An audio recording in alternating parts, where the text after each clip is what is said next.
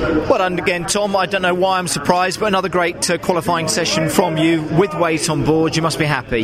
Yeah, I just said 66 kilos. You know, to be sitting P4, I think we can be sitting P4. We can be really, really happy with. I don't think any of us really expected to be that high up. We were confident that we could be inside the top 10, but not confident enough to be kind of top 5. Yeah. So I'm more than happy with that. It gives us a good fighting chance to try and minimise the damage done in race 1, the points, the places we know we're going to lose. So we'll see.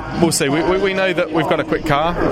It's just about trying to manage the weight. You tried to deny it, but you were in the gravel for some time. I saw it on the screen. I don't think there was anything on the track at the time. It was just a moment, wasn't it? Yeah, I just pitched in hot. It was at Coppice, wasn't it? Yeah. So I saw on my dash I was up and just did, Billy follows Billy. A bit too soon. Just looked at my dash and went, I'm a tenth and a half up. That will put me pole. Well, we didn't see that anyway. Right. A great job from the team again. I always forget to mention the team sometimes, thinking about what it is that you're doing behind the wheel. But once again, a great performance by Speedworks to put the car into the shape that it's in. Yeah, stonking job, and we've spent all of this week just going through all of the different circumstances and parameters and different things that we want to use to try and get the most out of her with the weight on. So yeah, a week, even just a week of hard work to try and get on top of what we want to do has paid off, and all the work we've done over the winter, again, testing with weight has helped us out. So like I just said to Lou, we can put a lap time in.